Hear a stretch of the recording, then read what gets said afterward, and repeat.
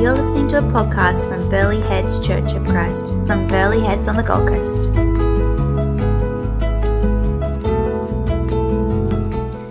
I therefore, a prisoner for the Lord, urge you to walk in the manner worthy of the calling to which you have been called, with all humility and gentleness, with patience, bearing with one another in love, eager to maintain the unity of the Spirit in the bond of peace.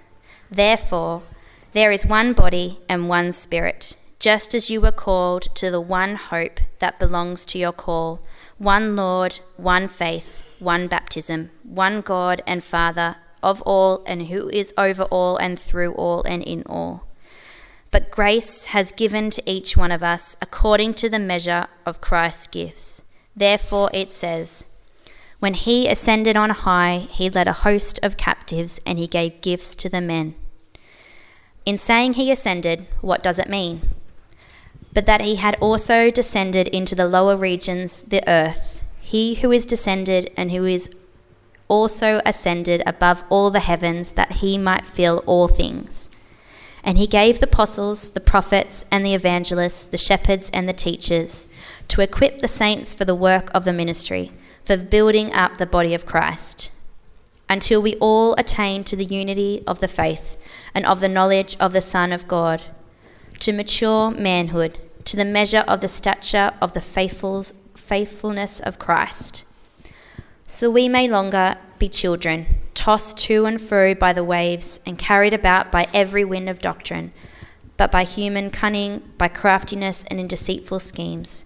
Rather, speaking in truth, love, we all grow up in every way into him who is the head, into Christ, for whom the whole body, joined and held together by every joint with which it is equipped, when each part is working properly, makes the whole body grow so that it builds itself up in love.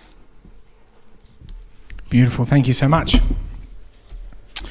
As we mentioned, and I'm just going to bring up that slide, the series we're in at the moment, Ephesians. I've given a bit of background, but Ephesians is this, Ephesus is this city that is where all these new ideas and philosophies, and it's right on the middle of a trade route, so there's lots of business going on there, lots of new ideas, and it's growing, the city of Ephesus. Lots of different gods, lots of different philosophies, merging into one city. And this church essentially asked this question, the church of Ephesus, who are we? What do we do in a city like that? And this letter to the church of Ephesus is all about identity, who we are as Christians, but who we are as a church. And here Ephesians 4, it talks about we gather, and I've kind of put it into postures, I've called it. We've talked about that we gather together and encourage each other, that the whole point of gathering together is encouraging each other over communion, worshipping together, and uplifting and stirring. Come on, Monday's coming. You're representing the Father. Here we go again. So we gather together. We talked about last week that we grow, part 1. And we talked about the fact that everybody is growing. It's who you're growing into, John 15 challenges us with. That was last week, talking about you're growing, but who are you growing into? And we talked about being shaped by the Spirit. And today I want to talk about part 2. We grow part 2. And this is essentially an invitation this morning, the start of a bigger conversation around how will Burleigh Church, what can Burleigh Church of Christ do so that we grow together? Because we can't condense it all into Sunday 9 to 11.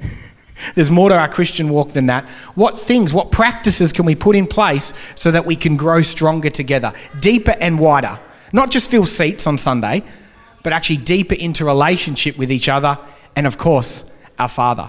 And so that's kind of it's the beginning today. It's a bit of an odd sermon today. It's the beginning, an invitation to do this together and start a journey of looking at how we can grow deeper.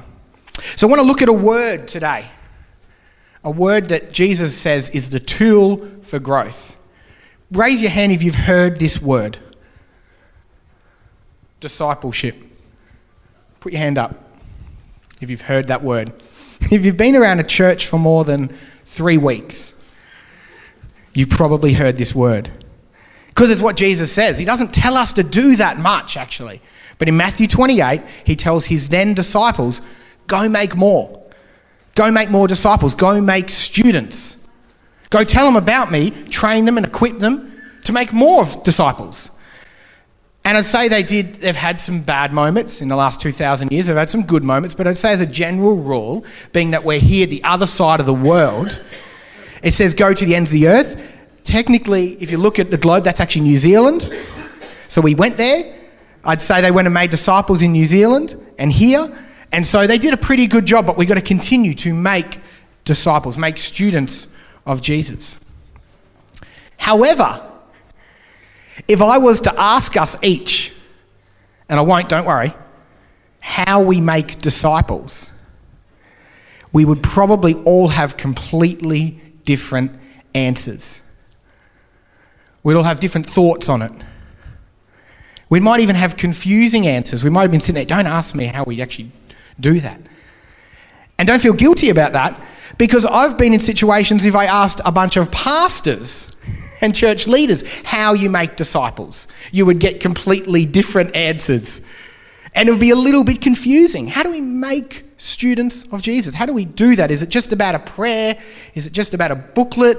Is it just about a 4-week DNA series? How do we actually make disciples? It gets worse, because I recently, as part of my master's, I've focused on this subject, tried to focus on this subject, taken subjects around discipleship. As I thought Jesus asked us to do it, it's got to be pretty important. That's what I'll focus on. So probably around the last 6 or 7 years of ministry where I've been employed here in Southport, my main focus has been discipleship, something I wanted to learn. And I recently was in a class with a person with a doctorate, and guess what his doctorate was on? Discipleship, with other master's students in a class called Intro to Discipleship. The reason I tell you this is not just to talk about degrees and study. I tell you that because we were confused and we had different answers. We had articulate different answers, but we had different answers on exactly what this discipleship thing means. So please don't feel guilty today, but let's acknowledge a couple of things today as a church. Let's acknowledge that sometimes we avoid discipleship because, and let me give you, because it's scary and untangible, but let me give you 2 reasons why sometimes we run from discipleship. First reason, it's hard to box in. It's hard to box in sitting with people and growing together. It's abstract. Make students of Jesus. What does that look like? Is it memorizing scripture? Is it praying together? Is it just hanging out with each other and standing so close to each other that you hope some of your Christianness will jump like lice, jump from you to them if you just hang out enough? Is that discipleship? Is it making people go to church? Again, these aren't bad things. These are all the concepts that come up when we talk about disciples. What does it mean to make disciples? And then, if you've made one, how do you measure the depth of the relationship growth? You can't just go on a scale of 1 to 10. How is your relationship between it? It's not scalable. It's hard. It's abstract. This is why I believe I at least avoid it sometimes.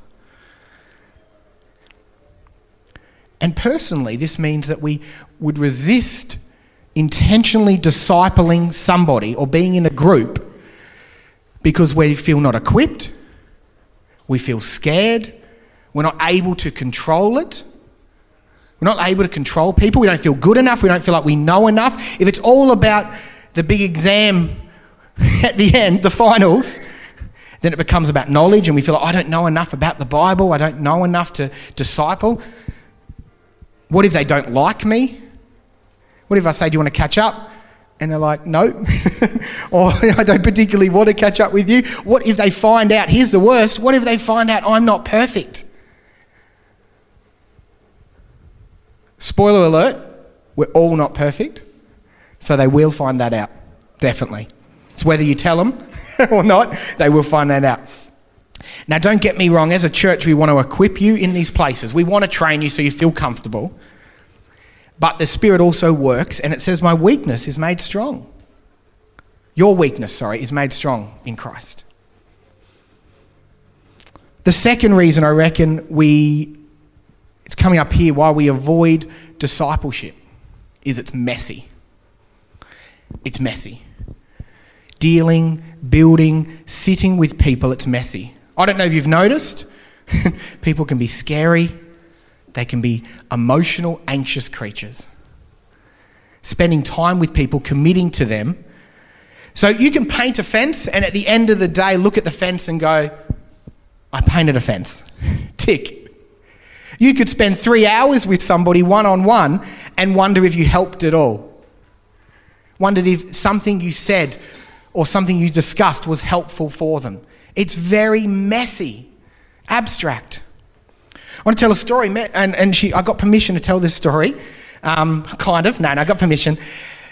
Mez and me at Southport, young adults, worked with young adults, and Mez, after hearing me rant on the 7th rant about discipleship, when I was learning, she goes, I want to do this. I'm going to go out there, I'm going to ask a young girl, and I'm going to commit to that girl and say, can I build into your life?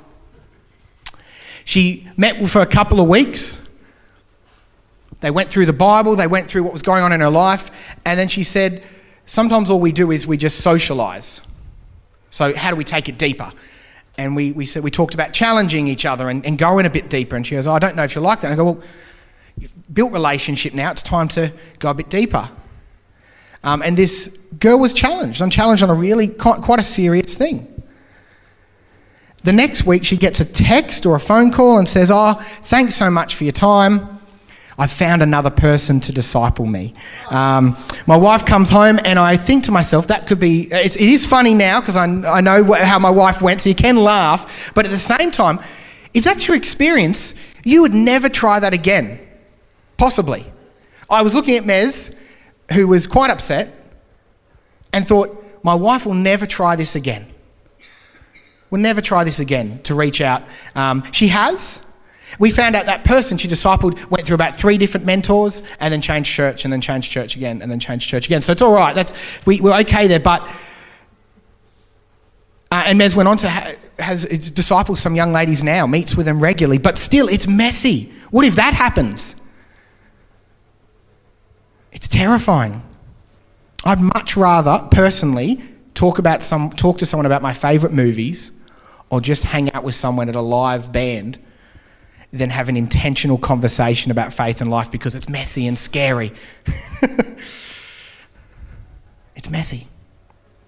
Much easier as we unpack this text, because it's confusing and abstract, it'd be much more easier just to get as many people into a room and entertain them between 9 to 11 and keep them happy than reach out into discipleship. That's more measurable. You can check attendance. You can get how many people are attending. You can entertainment. You can make them laugh. You can make them feel good. That's easy. Discipleship's hard. Even though Jesus asked us, discipleship's hard. So I wanted to start there. All acknowledge, take a breath out. This is hard. That's why but it's important. I love this quote. This is why it's important. If we build audience church, we make consumers. Thanks for the service. I'm not against church services. I'm just saying if that's the only thing we do. Thanks for the service, Steve. Can't wait for next week. Hope it's even bigger and better because I want to consume. Hope there's more morning tea. Hope it's even tastier next week. Sorry, Steve, I found a church with tastier morning tea. Sorry, Steve, I found a church that entertains me more. That's what we build. If we build disciples, we make producers. If we sit with people in the mess, if we encourage them, invitation and challenge them into Jesus, we make producers. Disciples that make more disciples. It might seem clear, it might seem obvious, but with 256 churches on the Gold Coast and everyone swapping between them all, it's not that obvious and not that clear. It's more messy than that. Disciples will make more disciples. They will continue to build God's big vision, the kingdom of God. So, although we won't solve this today, my heart for this morning is to start this process for us and explore what it looks like to make disciples. Give it a red hot go, as Josh would say in a previous sermon.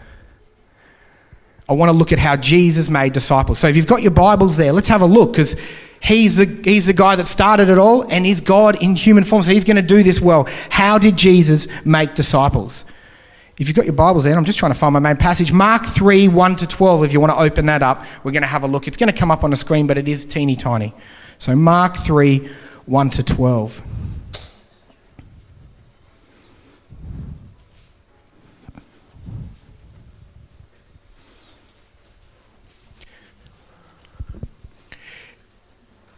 You can find, this isn't a particularly interesting story. You can find this is what Jesus does time and time again, but it represents a rhythm that Jesus does to help make disciples. So again, he entered the synagogue, and a man was there with a withered hand, and they watched Jesus to see whether he would heal them on the Sabbath, so they might accuse him.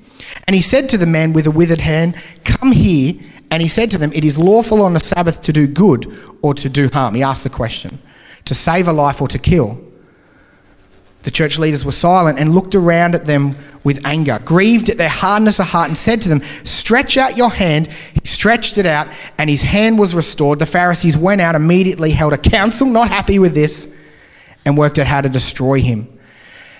And the part I want to concentrate, though, today is a great crowd follows Jesus. So when Jesus healed, no wonder when he feeds everybody, everybody gathers.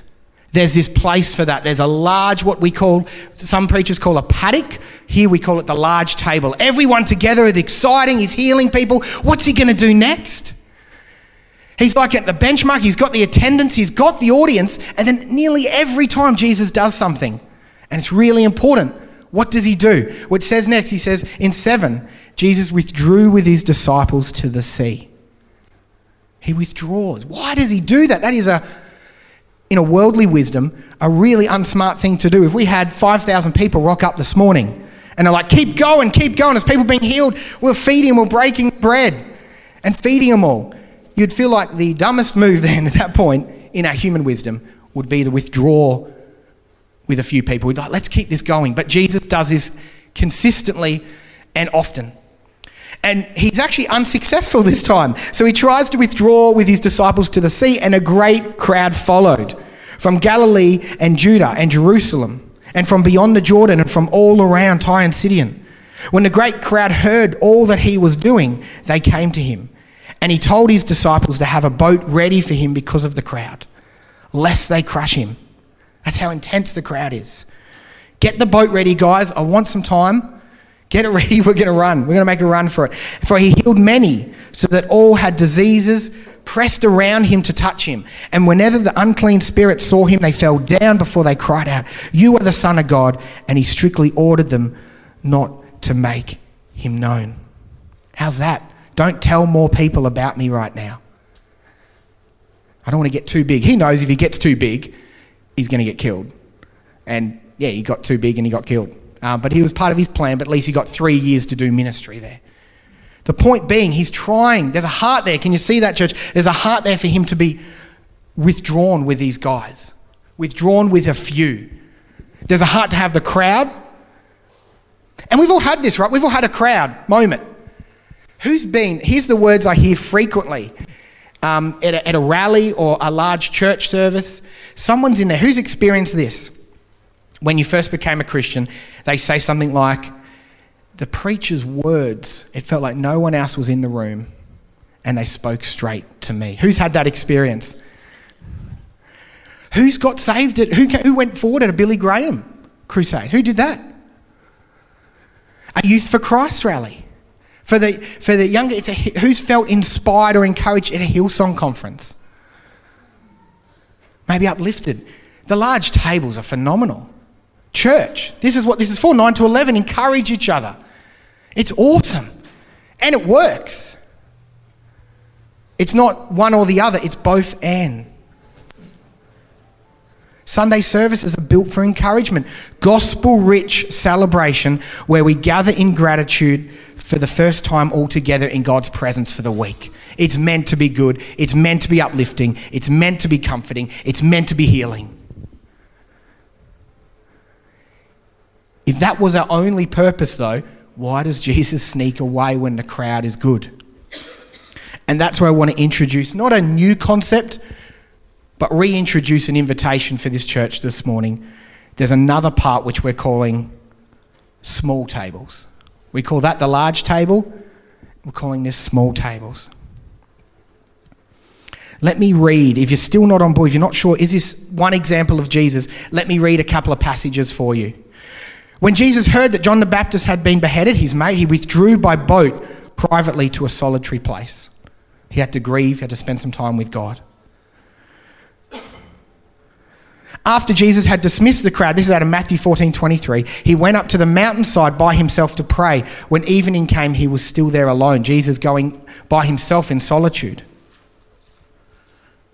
Jesus entered a house in Mark 7:24 and did not want anyone to know it, yet he would not keep his presence secret. He's having a moment withdrawn. Once Jesus was praying in private and his disciples were with him. This is out of Mark 8:27. He asked them, "Who do the crowd say I am?" All right, I've got the guys together. And we know there were girls there as well. We know the Mary, Martha story, sitting at his feet listening. Now I've got my core group. Who are they saying I am? What do you reckon, boys? What's going on? Withdraws with them. One day Jesus was praying in a certain place. When he finished, this is Luke 11, another example is one of his disciples said, "Lord, teach us to pray." And we know obviously the Easter story. After the leaders in Jerusalem sought to arrest out of John 10, but he escaped from their hands, he went away again across the Jordan to a place where John had been baptizing at first, and he remained there, fled and just spent some time. When Jesus' disciples had sung a hymn, they went to the Mount of Olives. This was Jesus' usual place to pray when he was in Jerusalem. You have to do something more than once for it to be your usual place in Jerusalem. Church, this is so important. If God as a man did this, if God did this when he was on earth, with all the ministry he had to get done, if he took time to withdraw with a few or by himself frequently, as so much that it says Jesus often withdrew to lonely and desolate places, so much that those observed him said, "Oh, he's gone to his usual place," then it's important for us as Christians that there must be a practice here for us to explore together, no matter how messy it will be. Jesus knew the crowds were good, but the depth came when he spent time with the Father and his trusted 12. Sometimes only 3 or 4 people. Burley Church of Christ. Leadership here wants to equip you to have both. Large tables, and we're going to start exploring what it looks like to have smaller tables together. A key part of growth is having people in our life that we trust and invite in, and together we allow our lives to be shaped by the Holy Spirit. Matthew 18:20. For where 2 or 3 are gathered in my name, there I am with you. And this explains a lot because it's so hard. Have you ever tried to have a really deep conversation after church on a Sunday? You can in the prayer time, that's what that's for, it's great. But if you ever tried to have it over morning tea out there, it's almost near impossible. It wasn't designed for that. It was designed for a celebration, eating, hanging together. You can't challenge each other maybe on a hidden sin over some pink bun on a Sunday afternoon with everybody around Chris the coffee cart. It wasn't designed for that. Jesus had other methods of gathering together.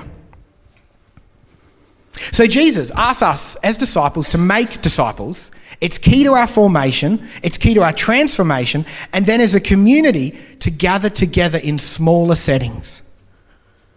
So my question is, as we continue, how can we make or how can we have what I've called a small table practice? How can we do this? How can we start this, Burley Heads? At this point, if you're in the church long enough, you're going, is this just a sermon about small groups and Bible studies? or cell groups, or whatever you called it at some previous church or even this church? The answer is sort of. I'm not using those names deliberately because they all have baggage sometimes. They all have a certain picture in our head. And there's no 100% correct formula for meeting together. It's messy, right? It's abstract. There's no 100% formula. We're just asked to practice it and get better at it and do it and multiply. That comes from, this is just my personal journey, that statement that there's no 100% correct formula for this comes from 7 years of at least paid ministry trying to find the exact formula for this. And maybe I'll find it in another 7, I don't know, I'm still young, but so far there's no 100% formula, but it's important. Rather, I'm not inviting you to join a small group right now, I'm inviting you to consider taking up a small table practice, to pursue smaller tables, smaller settings where you can encourage and grow together.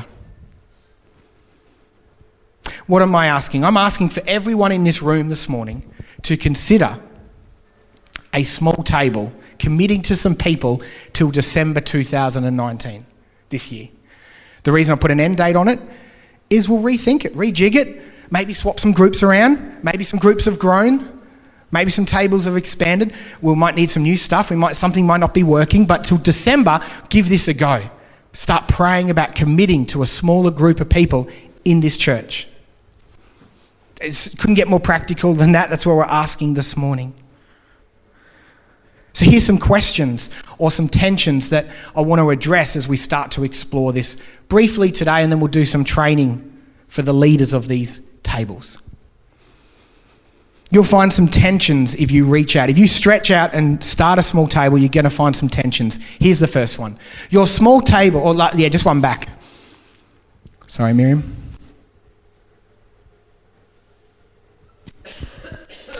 Your small table will seek to have a balance between invitation and challenge. As you're praying about this, consider this. Jesus says this in Matthew 4:19 to his disciples. Come follow me. Come watch me as your rabbi. Come follow me. Come be part of my life. Know the good and the bad, but with Jesus there was no bad. Just know the good. See how I eat. See how I work. See how I live. And I will challenge you to make you fishers of men. So a good small table although there's no formula, there is this tension between inviting everyone into your life, but being able to challenge them as well. How's this one? In another passage, Jesus is talking Matthew 4:19. Not Matthew 4:19.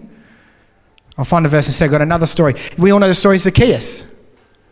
He meets this man up a tree and says, let's do lunch together. Invites him into his house. What happens to Zacchaeus? He exits lunch and gives all his money back that he stole. Invitation, challenge. If you're going to meet together, it's not just about eating together, hanging out, having a coffee. There's going to be challenge when you go deep together. There's going to be a bit of both, give or take. He sits with a woman at a well, offers her the living water, his presence she'll never thirst again. But he also says, how many husbands do you have? As he hints at her adultery. That's not the type of conversation you have over morning tea, over pink bun. That's the type of conversation that you earn trust in, and you know both each other. You know the weakness and strengths, and you say, hey, I've noticed this area of your life. What's God saying about that? What can we work together about that? That's not something you come up and tell someone that you've never met first time on a Sunday morning. Hey, just want to tell you've got to work on that adultery. It's a private, intimate conversation with the Spirit.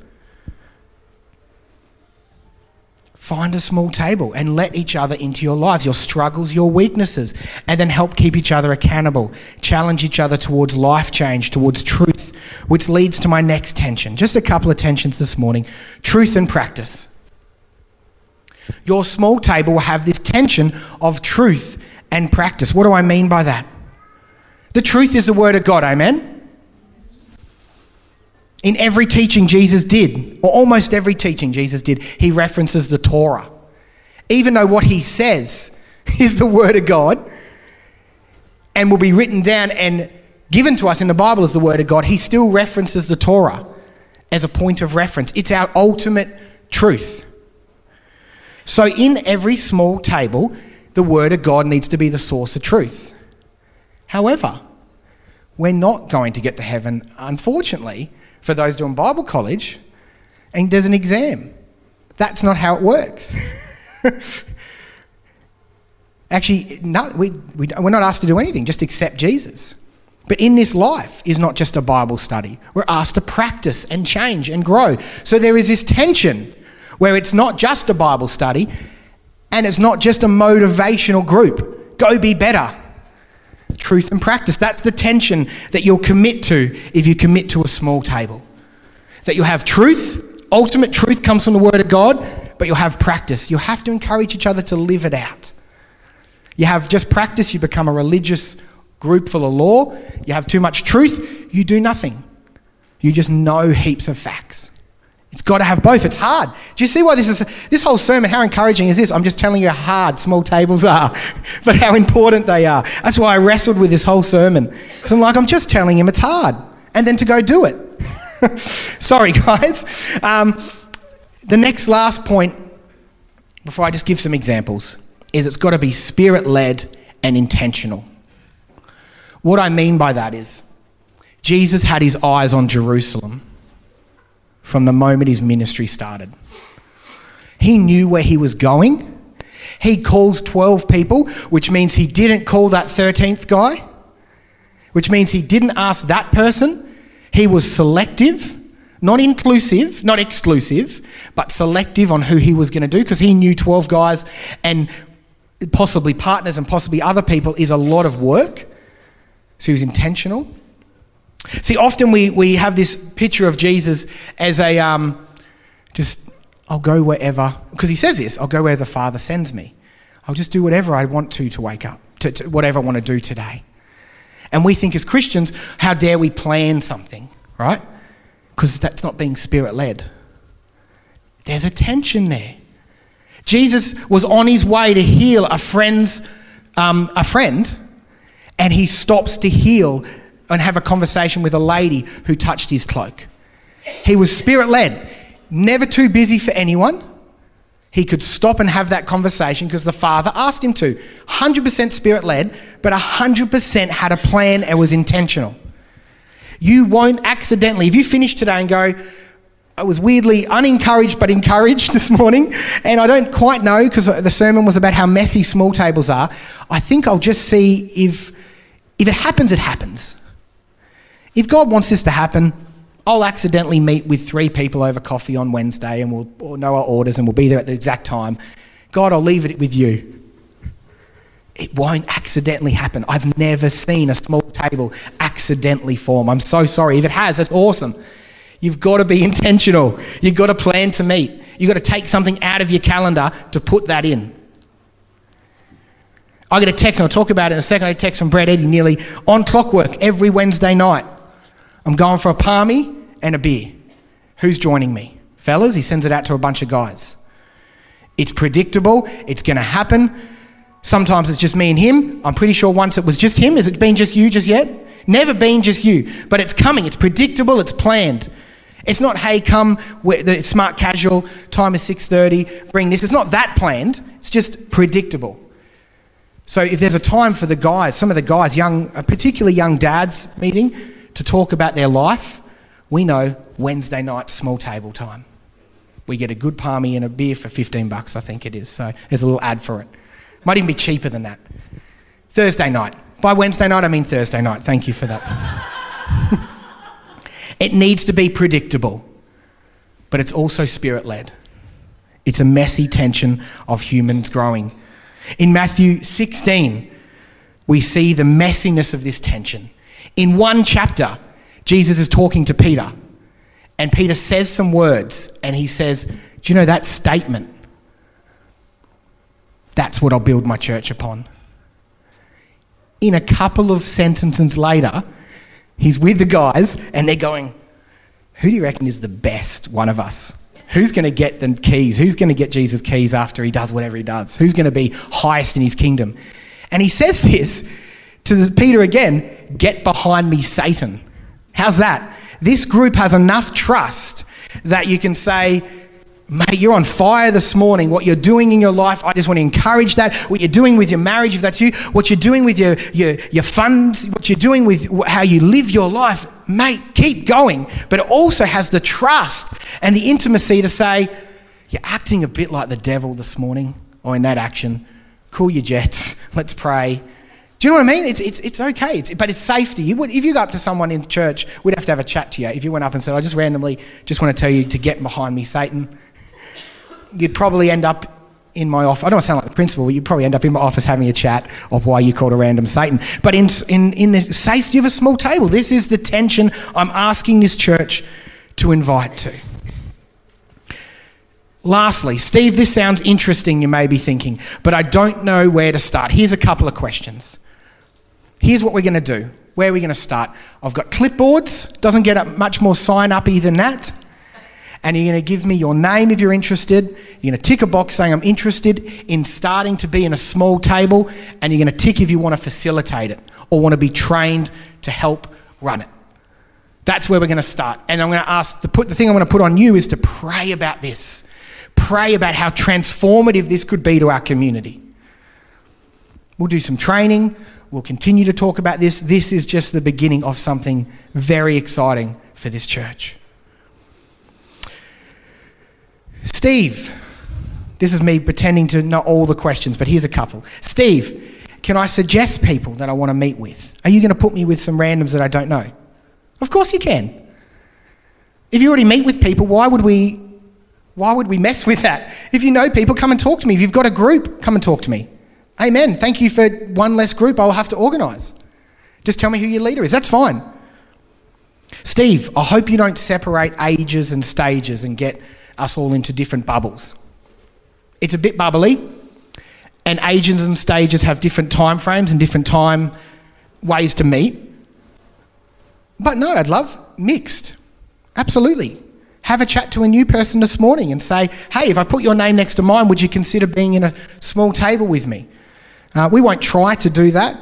It might do a little bit of that, but no, let's get outside of our comfort zone and ask some new people, some people from different areas of life into our small table. Steve, I'm committed to KYB or the prayer meeting after church or another small group. Fantastic. That's it, fantastic. Maybe you could, if you're in KYB, you could have 2 or 3 people that you meet afterwards with. I'm not trying to reinvent the wheel here. That KYB is a small table. I just want to encourage it. The prayer group after, the regular ones, that's a small table. Let's enhance that. Maybe you want to meet with a few people after that for lunch and go a bit deeper. These things can complement each other. Here's one. Steve, I have a young family. This sounds like more things to commit to. It's hard. I even got a couple of years in that, so I know I hit a nerve with that question. If you have a young family, you just found your first small table. Your small table happens weeknights around the family table. You are discipling your kids and you're engaging in challenge and invitation, intentional and spirit-led with them. That's huge. That's your priority. So maybe it just looks like not doing a weekly thing and finding some other way you can meet with some other dads monthly and encourage each other in your faith. And for mums, the same. Doesn't have to be weekly. You've got a small table and they're hectic and they're asking really serious questions and they're messy. Aria, the questions she asks about God and stuff after church is full on, 5 years old. I need to just be there to disciple her, first and foremost. But secondly, find some encouragement with another group of guys or girls. Talk about life, talk about how busy it is. Lastly, let me give you an example of how this is going to work for me in the hope that you might be able to relate. Here's what I'm going to do, and I'm going to have a few because I'm employed by the church to equip the saints. Brett Eddy, as I mentioned, meets Thursday nights. I'm going to have a chat to him about how we can make sure that it's got God's truth in it, but acknowledging that sometimes there's non-church people that go to it.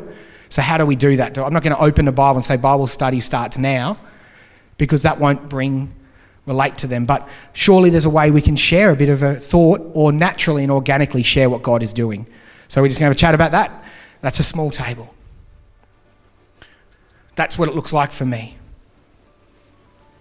Maz and me are considering doing something that Wayne and Anne do every Wednesday night. Anne and Wayne do it with the Surf Club people. We would love to do it here, where we might do it fortnightly, where we open up our house for spaghetti and anyone wants to come and we'll open the Bible and do a bit of a Bible study and a bit pray together.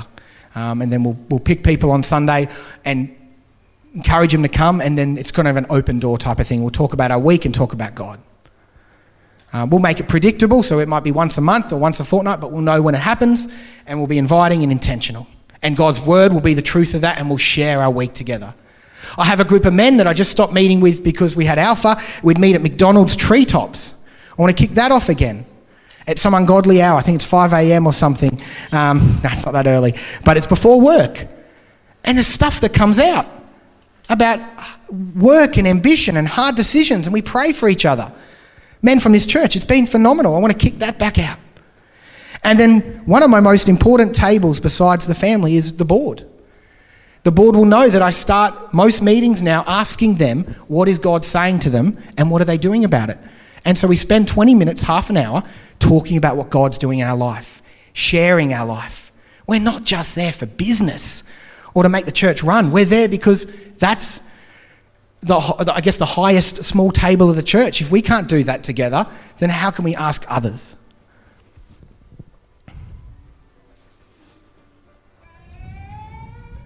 Church, I know it's a bit of a different sermon today. I know it's a bit different, very practical. Next week, I'm going to ask the band up actually. Next week we have Josh talking about going.